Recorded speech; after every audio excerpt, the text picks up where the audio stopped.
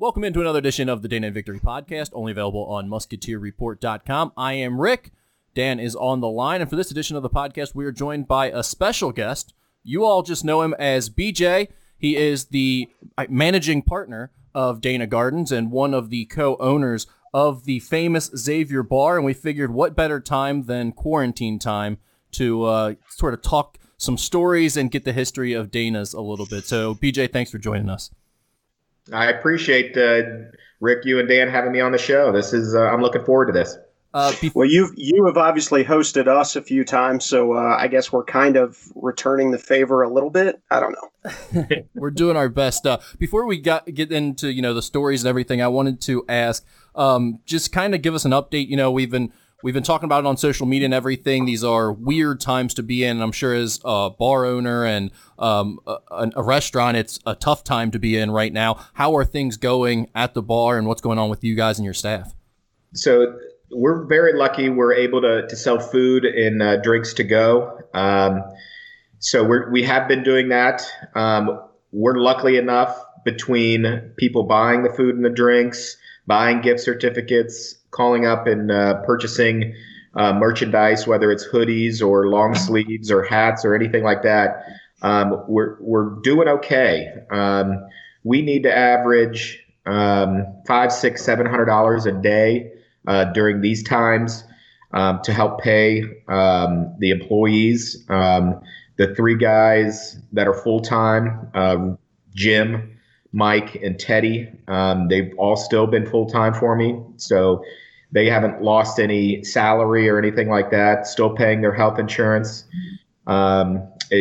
People have been, we've had some people Venmo them for some virtual tips. Herschel is in on those tips as well. Obviously, we're not having Herschel work at the bar because of his age, and I don't want to be the person responsible if something bad was to happen to him. So even though he wants to come in and work, I've given him the harsh news that we're not allowing him to. So if anybody wants to call for merchandise stuff, we're actually sold out of hoodies and hats right now. And because of the inventory cost of those, I don't think that we'll be getting those back in until things are back to normal. But we do have long sleeve tees for sale, short sleeve tees. You can buy gift certificates, and those are easily mailed out that afternoon. Or just stop in and call ahead and pick up dinner, drinks, whatever. One of the questions I've seen the most on Twitter when I've said anything about the bar, BJ, is how if I'm not local, how can I do something? Is the best way to call, or is it to hit you up on Twitter, or what's the best way to go about gift cards and long sleeve T-shirts and that? Sort of thing. Feel free to DM us on Twitter, Dana Gardens, or give us a phone call Monday through Friday, 11 a.m. to 8 p.m. roughly right now. 631-2337 is the phone number. For people with letters on their phones, 631-BEER is actually the phone number. We got that way back in the day when we first opened up, and you could actually talk to the telephone company and ask for your last four numbers. So we've been lucky with that. All right. Well, I want to start this off by asking both of you, and Dan, I'll start with you because I feel like you're a bit more of a degenerate, especially in your college days. Give me your best story about Dana Gardens from when you were in school. So this is the thing, because I didn't go to Xavier, I didn't go to Xavier, but I've been going to Dana's since I was like honestly, there are stories about my parents going to Dana's pregame before a game at the Gardens, sticking me on a stool with a roll of quarters when they used to have pinball machines down in the downstairs bar. So I've probably been going there since I was 6 or 7 years old. I won't say when I started getting served there, but I can say I had nothing to do with the place getting shut down. So that's I take no responsibility. Your my favorite 21, right? Yeah. My favorite story. It was the year of the. It was the year of the handshake game at Cincinnati Gardens. So the Xavier UC overtime game. Jeff Massey hit a couple threes in overtime. Xavier beat UC. My dad worked with this guy about the same age who was a big UC fan. I think he had gone to UC. And they made a bet and I can't remember what my dad was going to have to do, but Carl's part of the bet was that if Xavier won, he had to go to Dana Gardens after the game, and you can imagine what a mess Dana's was after a crosstown shootout. And he had to kiss. They have a white X on the blue tile on the floor. You remember that, BJ? I don't know if you guys still had it when.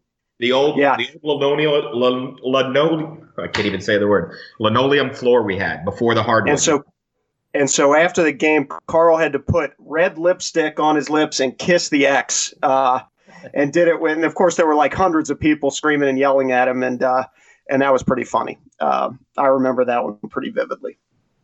BJ, what about you? You were telling us kind of before we came on air here that you actually didn't go to Dana's a whole lot when you were in school, right? Yeah. When I was in school, I wasn't much of a drinker until probably my senior year at Xavier. In fact, it is a little known story that the first day or two in Brockman when I was a freshman, introducing myself to my wingmates, the quote was, "Hey, my name is BJ Haley, and I don't drink." So that's how I endeared myself to everybody, and went downhill from there until later on when I actually started drinking and hanging out and having fun.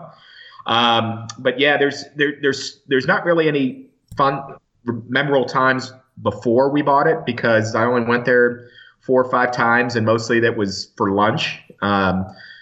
So our best stories are obviously they involve after Xavier wins. There's many a time where 96 was the year that we opened, January 25th of 96. And then a week later week or two later is the UC number 1 in the country, number 2 in their own city game. Oh. And rushing back, because I was at the game, rushing back and just seeing everybody in the parking lot and just having an awesome time that night. Or there was an 11 a.m. Dayton game one time where we opened at 8 in the morning and we beat Dayton. And I mean, we were just there all night and everyone's in the parking lot. Other UC games when we had the Golden Tee game, the Golden Tee golf game, after another UC win, I would just sit up on top of that Golden Tee machine and I'd have a boot, one of those big German 2-liter boots that I would fill with Captain and Coke. And I would just sit up there and just watch everybody party and have such a great time and invite the obviously good-looking Xavier student girl or two up on top with me and there was a lot of good times. I would imagine kind of your timeline of the bar is probably measured in those big Xavier wins with you being such a fan of the program as well. Yes, no doubt about that. I mean, the other thing too with owning the bar for so long and the program being so good is I've been able to travel I've only missed 2 NCAA games since we bought the bar. One was the Marquette game up in Cleveland. I got food poisoning the night before and couldn't make the drive up. And then the other one was the Sweet 16 game in Atlanta against Baylor. Me and some friends, that season wasn't a very good season, and we didn't think we were going to make the tournament at all. And we had the chance to go and to the Masters. So we had a Masters trip. Where the week before we drove down to Athens, played golf around there, and then later in the week we went to watch the Tuesday practice round. So those are the only 2 games that I've missed. I fly everywhere to watch these games, and I'm very lucky to be in the place that I am. Yeah, and I know that you make a lot of road games and exempt events. We saw each other down in Charleston this past November, but I know we've talked a couple times. You've been to a bunch of different away venues in the Big East since the conference change, right? Yeah, or at least a couple of them. We go. So my wife is from the Baltimore area, so we try to get to the Georgetown game every year, just so that we can see her friends that live in both Baltimore and DC. And actually, I love going to DC because of how large the alumni base is there, and getting to see old friends that are now 20 years out that have kids and that I remembered partying with when we just opened up. It's been really good. So let's talk a little bit about how you came to be a bar owner, because as you said, in college that probably would not have been the vocation that you would have expected. First of all, so I have a vague recollection of when Dana's closed. Obviously, Dana's was run by the Delaney family forever. The bar was shut down in what, 92? 94. Or 93? 94, April 94. April 22nd of 94. And why do you? I mean, I don't want to dredge up any unpleasantness, but why was the bar shut down? I mean, my understanding was it was just underage consumption, but I don't know. So the Delaney family started the bar in 1935, and it had stayed in their family the whole time. In 1991-ish, Dan opened. So he lived over in Hidden Valley, over on the Indiana-Ohio border. He opened up a restaurant bar called Delaney's, and he went and managed that place. So he had other people running the bar back in the day. And then the guy that he had running it the last year or so really didn't care too much about the laws and minors and some other stuff. They got caught for, and the state finally came to Dan and said, hey, this is your choice. You could either turn the liquor license in for Dana Gardens, or we're going to process trying to take both of your liquor license. And he obviously the one out in Indiana was doing very well for him. So he decided to shut it down, and he thought, and I would have thought too, that it would have been an easy thing to sell. He did have one caveat when selling it. It needed to stay a bar. He had 2 or 3 offers from people wanting to buy the building. Like the one I know for sure was a lawn care company that wanted to use it as its office and then put all the trucks and everything in the parking lot. And he refused to sell it to them because he didn't want to lose Dana Gardens, the bar. So with that in mind, he closed down April 22nd of 94. I graduated in May of 94, started graduate school at Xavier in health and hospital administration. Did not like that one bit. In fact, I didn't even make it through a semester. I dropped out in November of that year. I was working for my uncle at the time, who owned a gas station on 3rd Street, downtown Cincinnati at the end of the Clayway Bailey Bridge. And I told him, I said, Uncle Chris, I can't run this gas station for you anymore. We need to open up a business. And he's like, BJ, you find a business for me. I'll invest in it and we'll be partners. So at that point, I knew that the Dana's had been closed for 6-8 months. I did a business plan with him. He said that he did not want to get into the bar business. And it boggled my mind that he didn't want to do that because he drank a lot. So maybe that's why he didn't want to buy into it.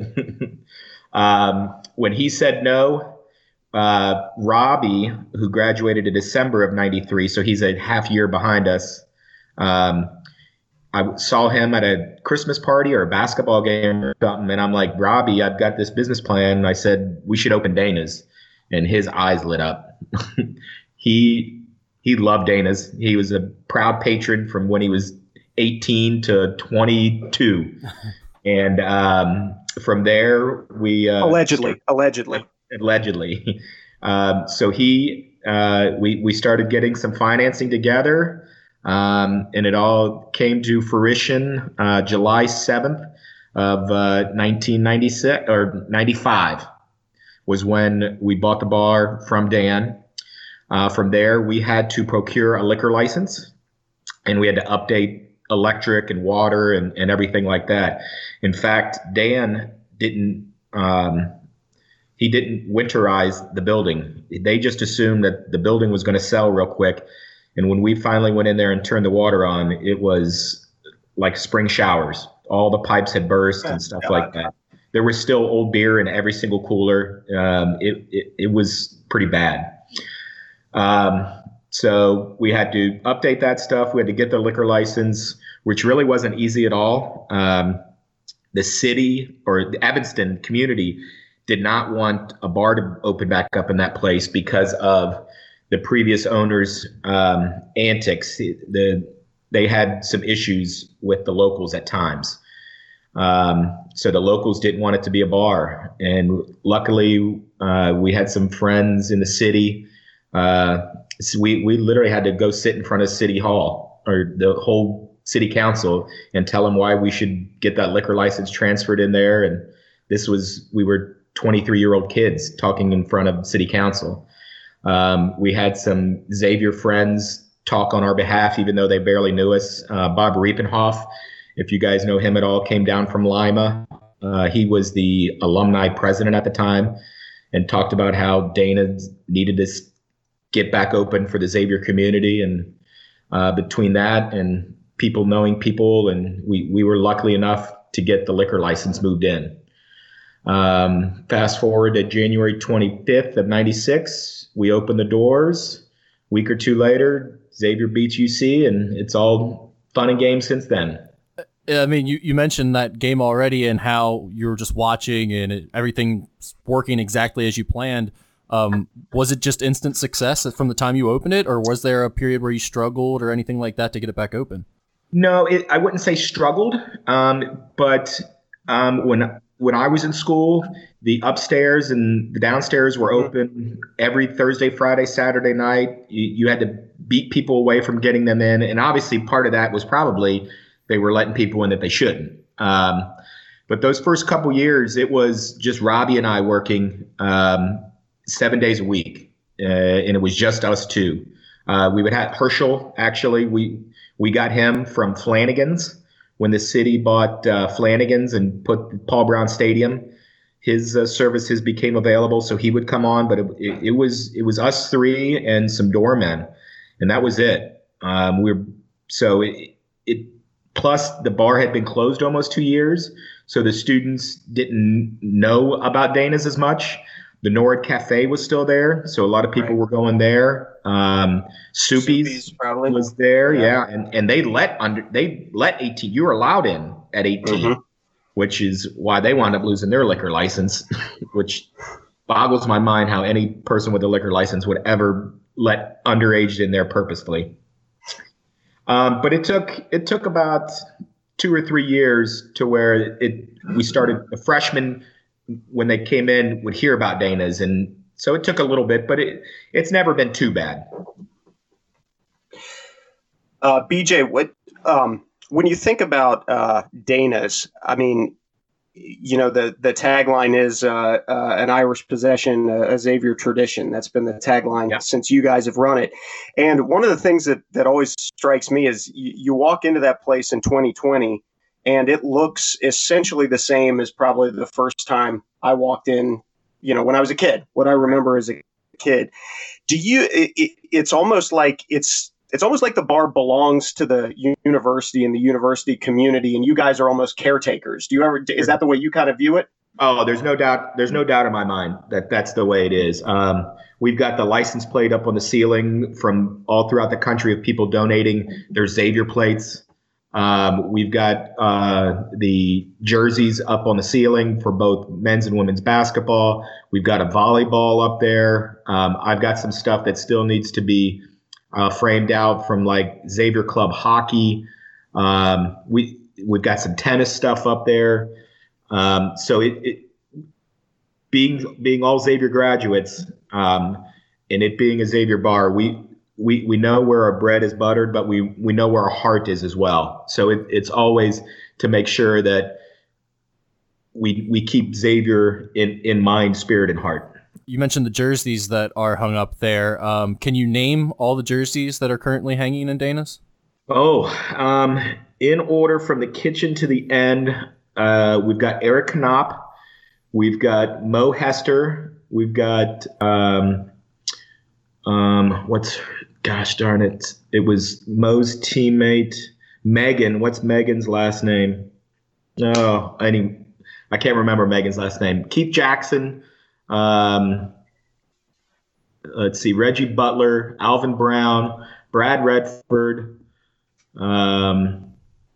James Posey, Ryan Caldwell, Tommy Compton, and then I've got a couple more that I've been lazy and haven't gotten framed yet. Like I've got a Matt Stainbrook, I've got a Zach Hankins, and these are all jerseys that the players actually give to us.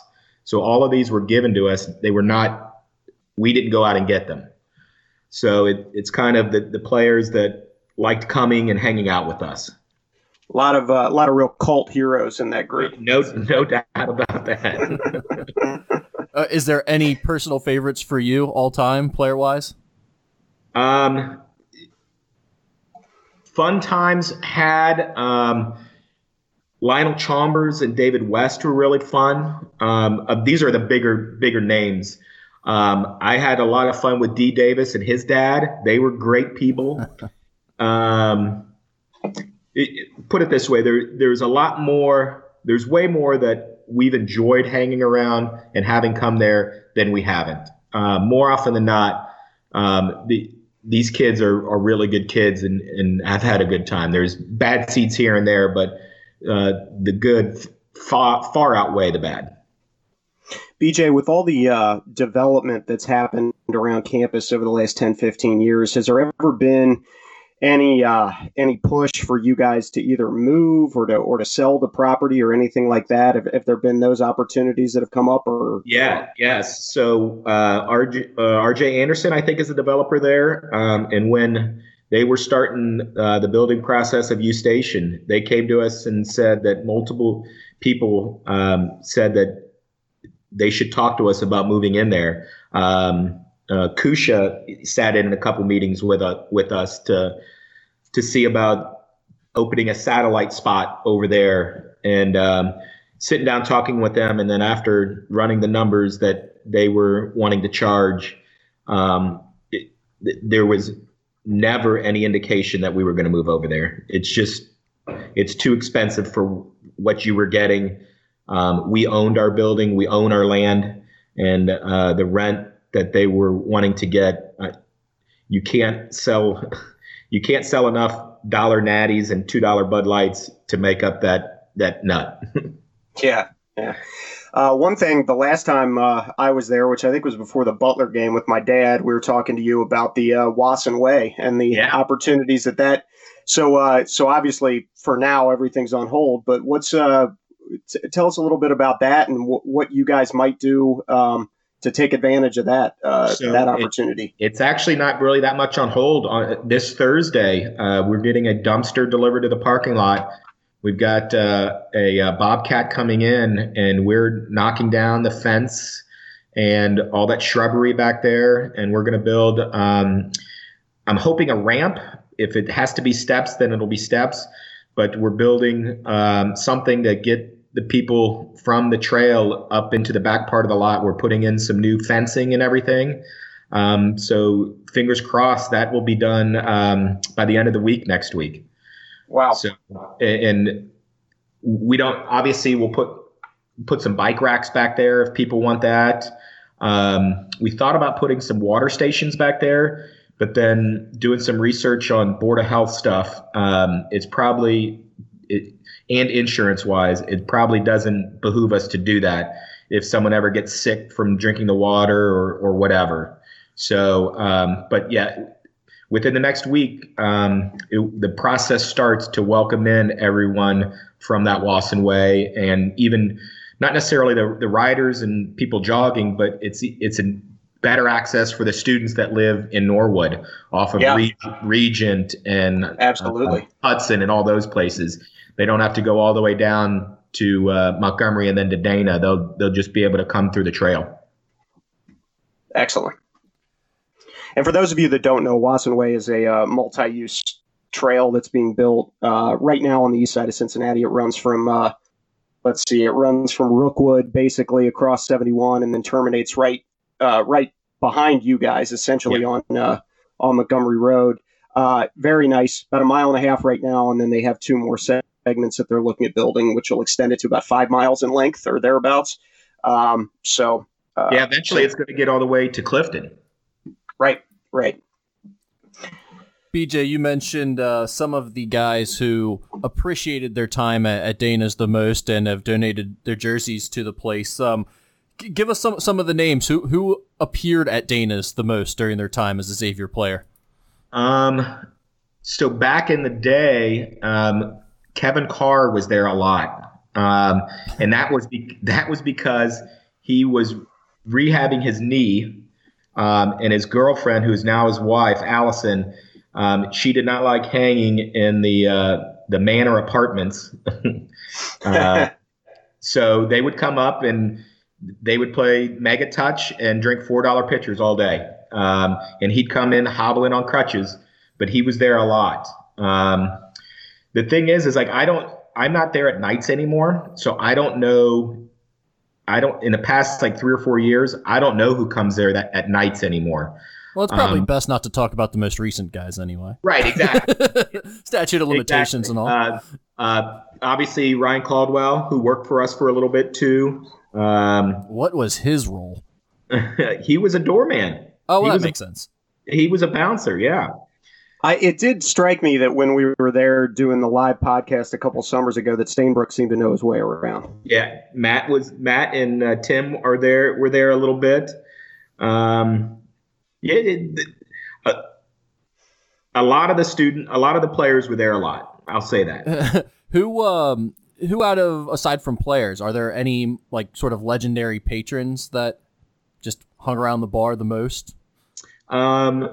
Andy Donnelly tends to stop in a lot. For people that don't know Andy, he started the senior streak of graduating, 4-year seniors graduating. So when he graduated, and I think it's 85 was his year, he's the first one that starts the run from then on of graduating everybody. Trying to think that Matt and Tim, whenever they're back in town, they stop up and say hi to Stainbrooks. I was asking, maybe are there any guys who didn't actually play for the team that are just legendary patrons because they've been around for so long or been coming to the bar, been regulars for so long? Well, we had one that passed away 3 years ago, Billy Ray Studer. Legend. Absolute legend. He ran Dana's for a little while. He was a Xavier graduate. As he liked to say, he was on the 11-year accelerated program of graduation. Vietnam got in the way of his graduation. Chris Thomas, who hangs around with Billy Ray, John Brueggemann. Trying to think of. I think that's it right now that I can think of. I'm sure, and I know I'm leaving people out. One more rapid fire here for you. Any famous people that have ever entered the bar? Here's a good story. This would have been 06 or 07 or whatever. I had a cook by the name of Bevan O'Brien working for us, and all her friends. They were up in Mount Adams at the Pavilion partying, and the Cardinals happened to be in town. That it was like on a Tuesday. And Jason Isringhausen and Ray King were flirting with her and all her friends, and somehow, some way, she got them to come back to Dana Gardens after playing that night and having to play. I didn't even think they had an afternoon game the next day or something. But those two guys showed up, and they walk in, and I'm like, what the heck? And he was shocked that I knew who they were, but I'm a big baseball fan, so that's why. But they walk in, and I'm like, what are you doing? Ray King is on my permanent shit list. And you know why, BJ. Because he sat on Austin Kearns' arm, or he sat on Austin Kearns' shoulder when he was like 22 and ruined his career. But. Yeah. So, yeah. Hopefully we'll get to watch baseball again someday. That would be nice. At least on TV. Other famous people. No, Robbie, the other owner, is or was a caddy back in the day, so he would have some golfers stop in every once in a while. Ryan Armour, who's on the tour right now, he's been in. Obviously, Jason Kokrak comes in whenever he's in town. That's all I can think of right now. not a starstruck type of guy. Like I'm not Jeff Ruby where I need to take the picture with the guy and hang it up on the wall. Except for when we come in, of course. Right. Well, yes. Yeah. Well, you were mentioning earlier some of the games that really stick out and how, that's kind of the best part is celebrating the big wins. For both of you, give me some of the more memorable celebrations at Dana's after big games, some of your favorite big wins. Driving back from Dayton after beating St. Joe's. That was awesome. And then partying the rest of that afternoon, because that we were the first game, right? If I remember that correctly. Yes, yeah, I was at that game. Yeah, it was a noon tip. Noon tip, and the post party after that was really good. Villanova a couple years ago when the game was at like a 2:00 in the afternoon game, coming back to the bar, and the great thing about those is having the beer tubs out in the parking lot. Right. Now.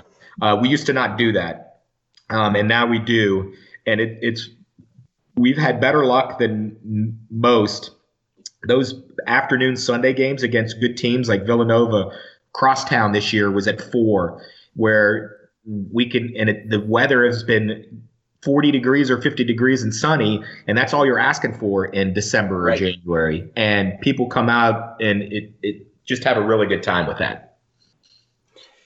Yeah, Rick, the one that occurs to me is, and BJ, I may screw up the year on this, but maybe it was 2000. I think it was an away game at UC, and you guys had set up a tent in the parking lot with a big screen TV, but it was a very rudimentary big screen. It was like a trailer or something. It was on the side of a truck.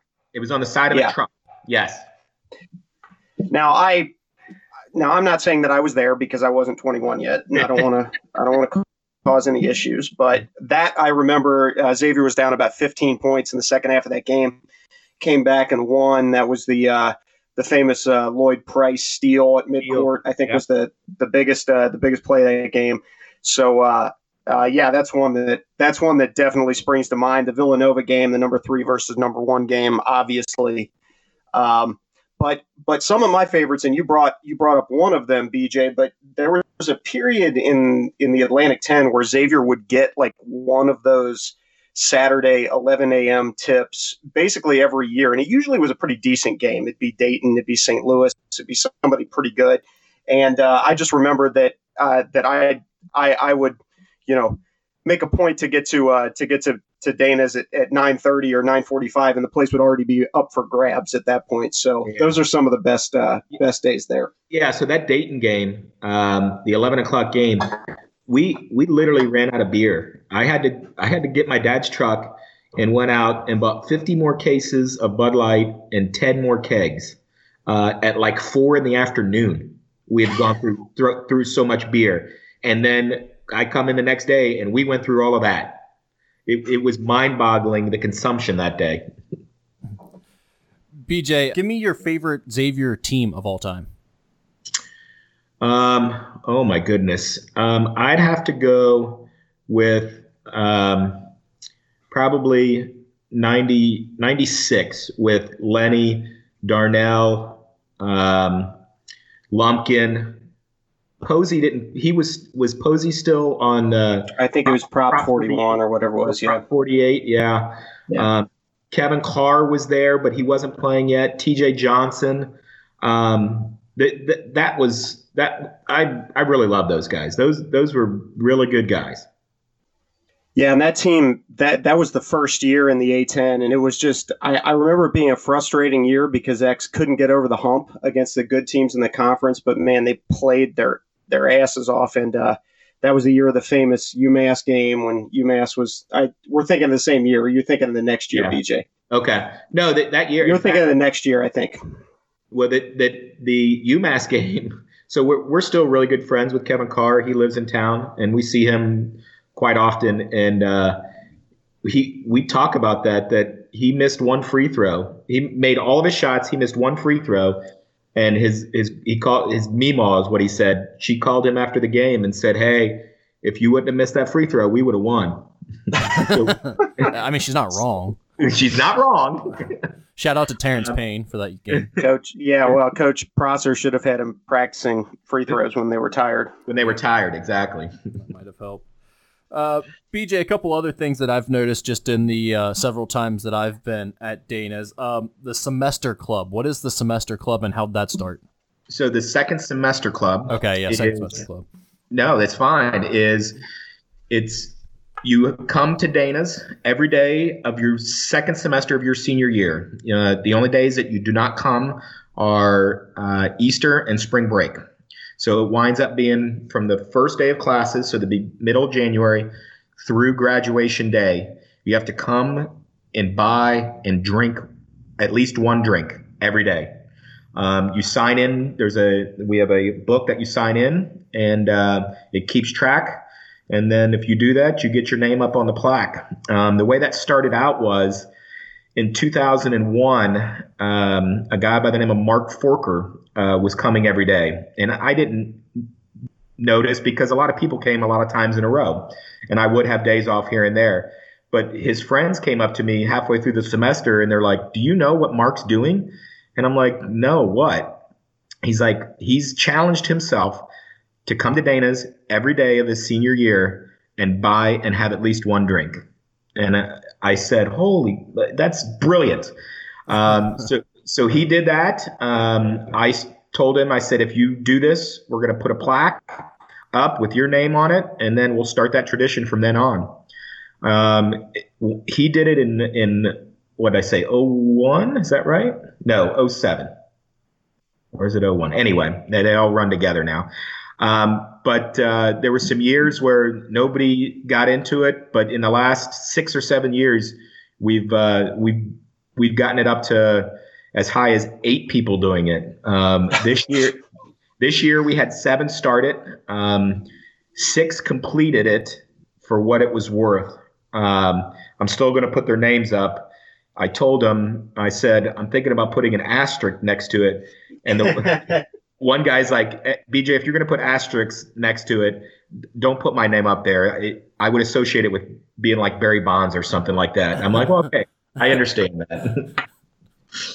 So that's how that came about. And it's a brilliant marketing ploy because everyone talks about it. And it's actually a really good way to get to know the kids too, because you're able to start more conversations with them and actually get to know them. How many people have completed it at this point? Do you know? If I had to guess, we're in the 35 to 40 range. Wow. What about the shot wheel that I see up on the wall? What's the story behind that? So the shot wheel was invented/made by a student by the name of Andy Knight.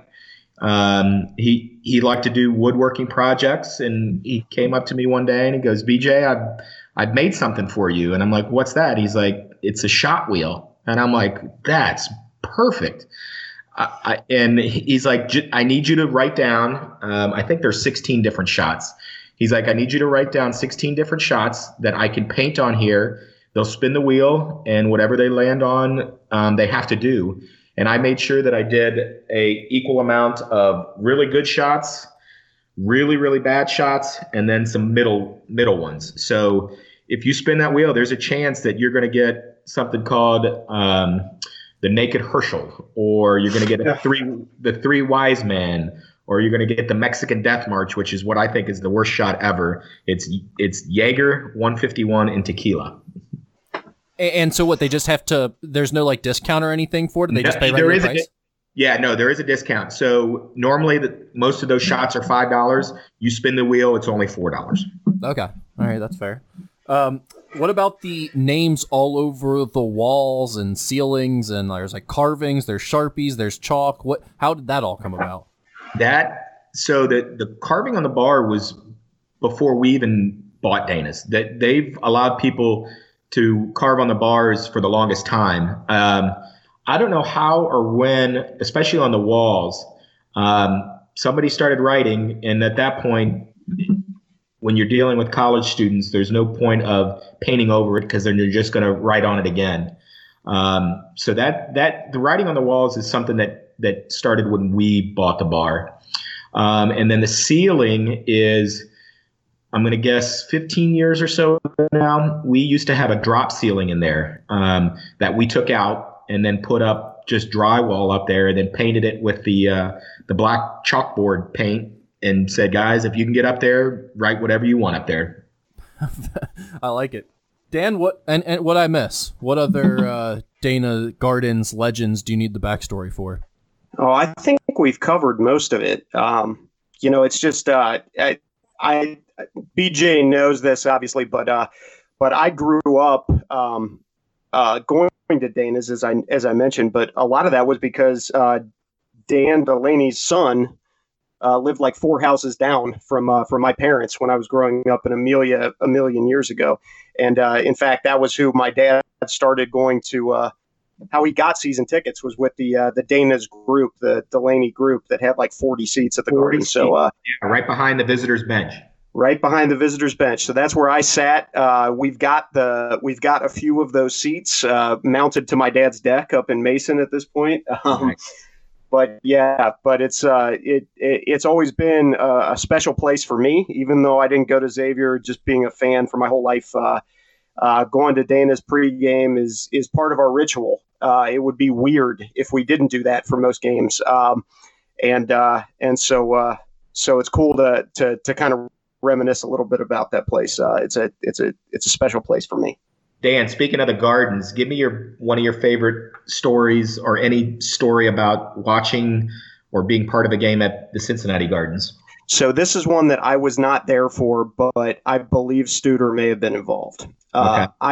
My understanding is that there was a UC player at one point who had been arrested for sticking somebody up, and someone, it may have been Studer, put a wallet on a fishing rod and cast it onto the floor in front of the UC bench at one point during a crosstown shootout. So that player was Lou Banks.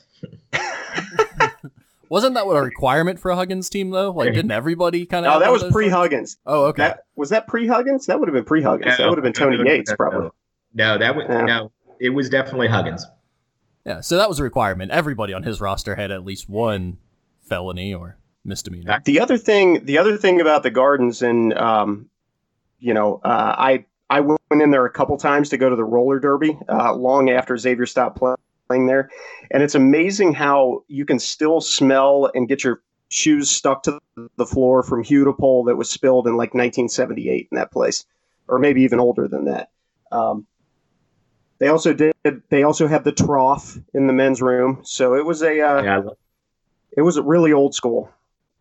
But one of my favorite stories is when Xavier played UC right after Art Long got in trouble punching the horse. One of my Now employees, Jim Now, and one of his friends came in a horse costume. A two-man horse costume. Horse costume. And obviously they got chased out of there. But that is always one that stuck in my head. They made it all the way around the court outside the hockey boards before the security guards hustled them out. I remember it. I remember it well. I have a question. Was the Kevin Fry, Simon Ogunlisi, Xavier Duquesne game, was that at the Gardens? I believe. No, that was in Pittsburgh. I think that was in Pittsburgh. No, the one where he got elbowed above the eye and had to get stitches and came back and he scored like 30. I was at it. I know it was in Cincinnati. I just don't know if it was in Cintas or if it was in the Gardens. Oh, that would have been in the Gardens. That's what I thought. Yeah, because I remember I was in the Gardens. My dad graduated from Xavier, so I went to games as a kid, and I was at that game. And I had a bit of a mouth on me as a middle school child, or maybe this was even elementary school at that point. And my dad was like telling me, people sitting around me don't want to hear me saying sucks and damn and things like that. And then Simon Ogunlisi elbows Kevin Fry in the eye. So he's going, and then there's like a fight and there's a technical. So Duquesne's going to the line after Simon Ogunlisi gets kicked out of the game and does an X with his arms and does double birds to the entire crowd on his way out. They're at the free throw line, and my dad stands up and at the top of his lungs yells, "Duquesne sucks!" And I was like, great example, Pops. I mean, you're just doing the Lord's work out here as a parent. Good work. So that game will always stick in my memory because then Kevin Fry came back in and just lit up the second half of that game. So All right. give me a disappointing game for you guys. Ooh. Mine through Dana's is the Ohio State game. We rented a bus and took 40 people down to the game on St. Patty's Day. Yeah, at Rupp Arena, right? At Rupp Arena. And we've got beers and coolers in this bus, and we're just having a blast the whole way down. And obviously we're having a blast the whole game until the last effing 15 seconds. And that bus ride home and that St. Patty's Day back on the deck afterwards was just miserable. Just miserable. Yeah, I can imagine. I would say, like, the one I was most shocked since I've been covering the team that I just was stunned at how dominated they were was one of the games you weren't at, and that was the Marquette game. The Marquette game, at Cleveland, because I just thought Tu Holloway was so good, and then all of a sudden, the way he got locked down in that game, I was like, oh, he just wasn't quite as good as we thought. You know, he's a great A10 player, but not athletic enough, whatever. Well, then it turns out Jimmy Butler was one of the greatest defenders we've ever seen at any level of the sport, so I definitely cut him some slack. They had Jay Crowder. They had like 3 or 4 pros on that team. They had 4 NBA guys on that team, so it was a really good team. But Jimmy Butler locking down Tu Holloway just, it was so surprising to see him get shut down in that way, but it made a whole lot more sense when you saw the way Jimmy Butler's career played out. Right. Yeah, the Ohio State game, I was at South by Southwest in Austin, watching an Irish bar on St. Patrick's Day, and then I had to go back to the hotel and just sit in the dark for like 5 hours. But I guess for me, like the ones that it's where there's a lot of buildup, and then it's kind of like the team just gets blown out, right? And so that Baylor game in the Sweet 16. That Baylor game in the Sweet 16 is one. I know they got back into the game. They cut it to 6 or 7 in the second half, but that was one where I remember that little floppy-headed Brady white Heslop kid for Baylor was just, that guy. And Baylor was up like 27-4 in that game or something ridiculous like that. And I just remember, that feeling like a complete like deflation after Xavier beating Notre Dame and Lehigh the previous week, and it kind of salvaged their season to just have like 8 of the worst minutes you could ever want to start that game was pretty deflating. I was like that, and then obviously not being able to close out either the Ohio State game, the Kansas State game, even though it never felt like Xavier was going to win that game. You look at the way things happened after that. And you wonder if Xavier had been able somehow to win that game, where that season would have ended. And then the Florida State comeback too was just another one where it's like, man. Yeah. What were you about to say before though, BJ?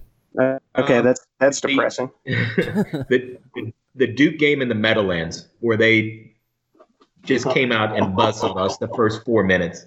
I was sitting 18-1. Yeah, sitting in that second row, and standing up and clapping the whole time because Xavier. I'm waiting for them to score because Xavier fans, we stand up and clap, and I've got all these Duke fans behind me. Sit the F down and this and that, and that was so miserable. And then we only lose by 17, so we played them straight up the rest of the game. That's right. Redford hit 2 threes in the last 30 seconds to make it a 17-point game. And so it was like, this wasn't, I mean, Duke was barely ahead all game and iced it with free throws. No big deal.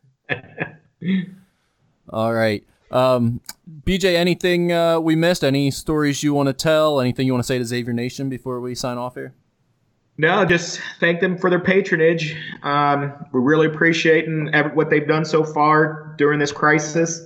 Every little bit helps, and can't wait to see everybody back again when everything's back to normal and basketball season's upon us here in 6 months.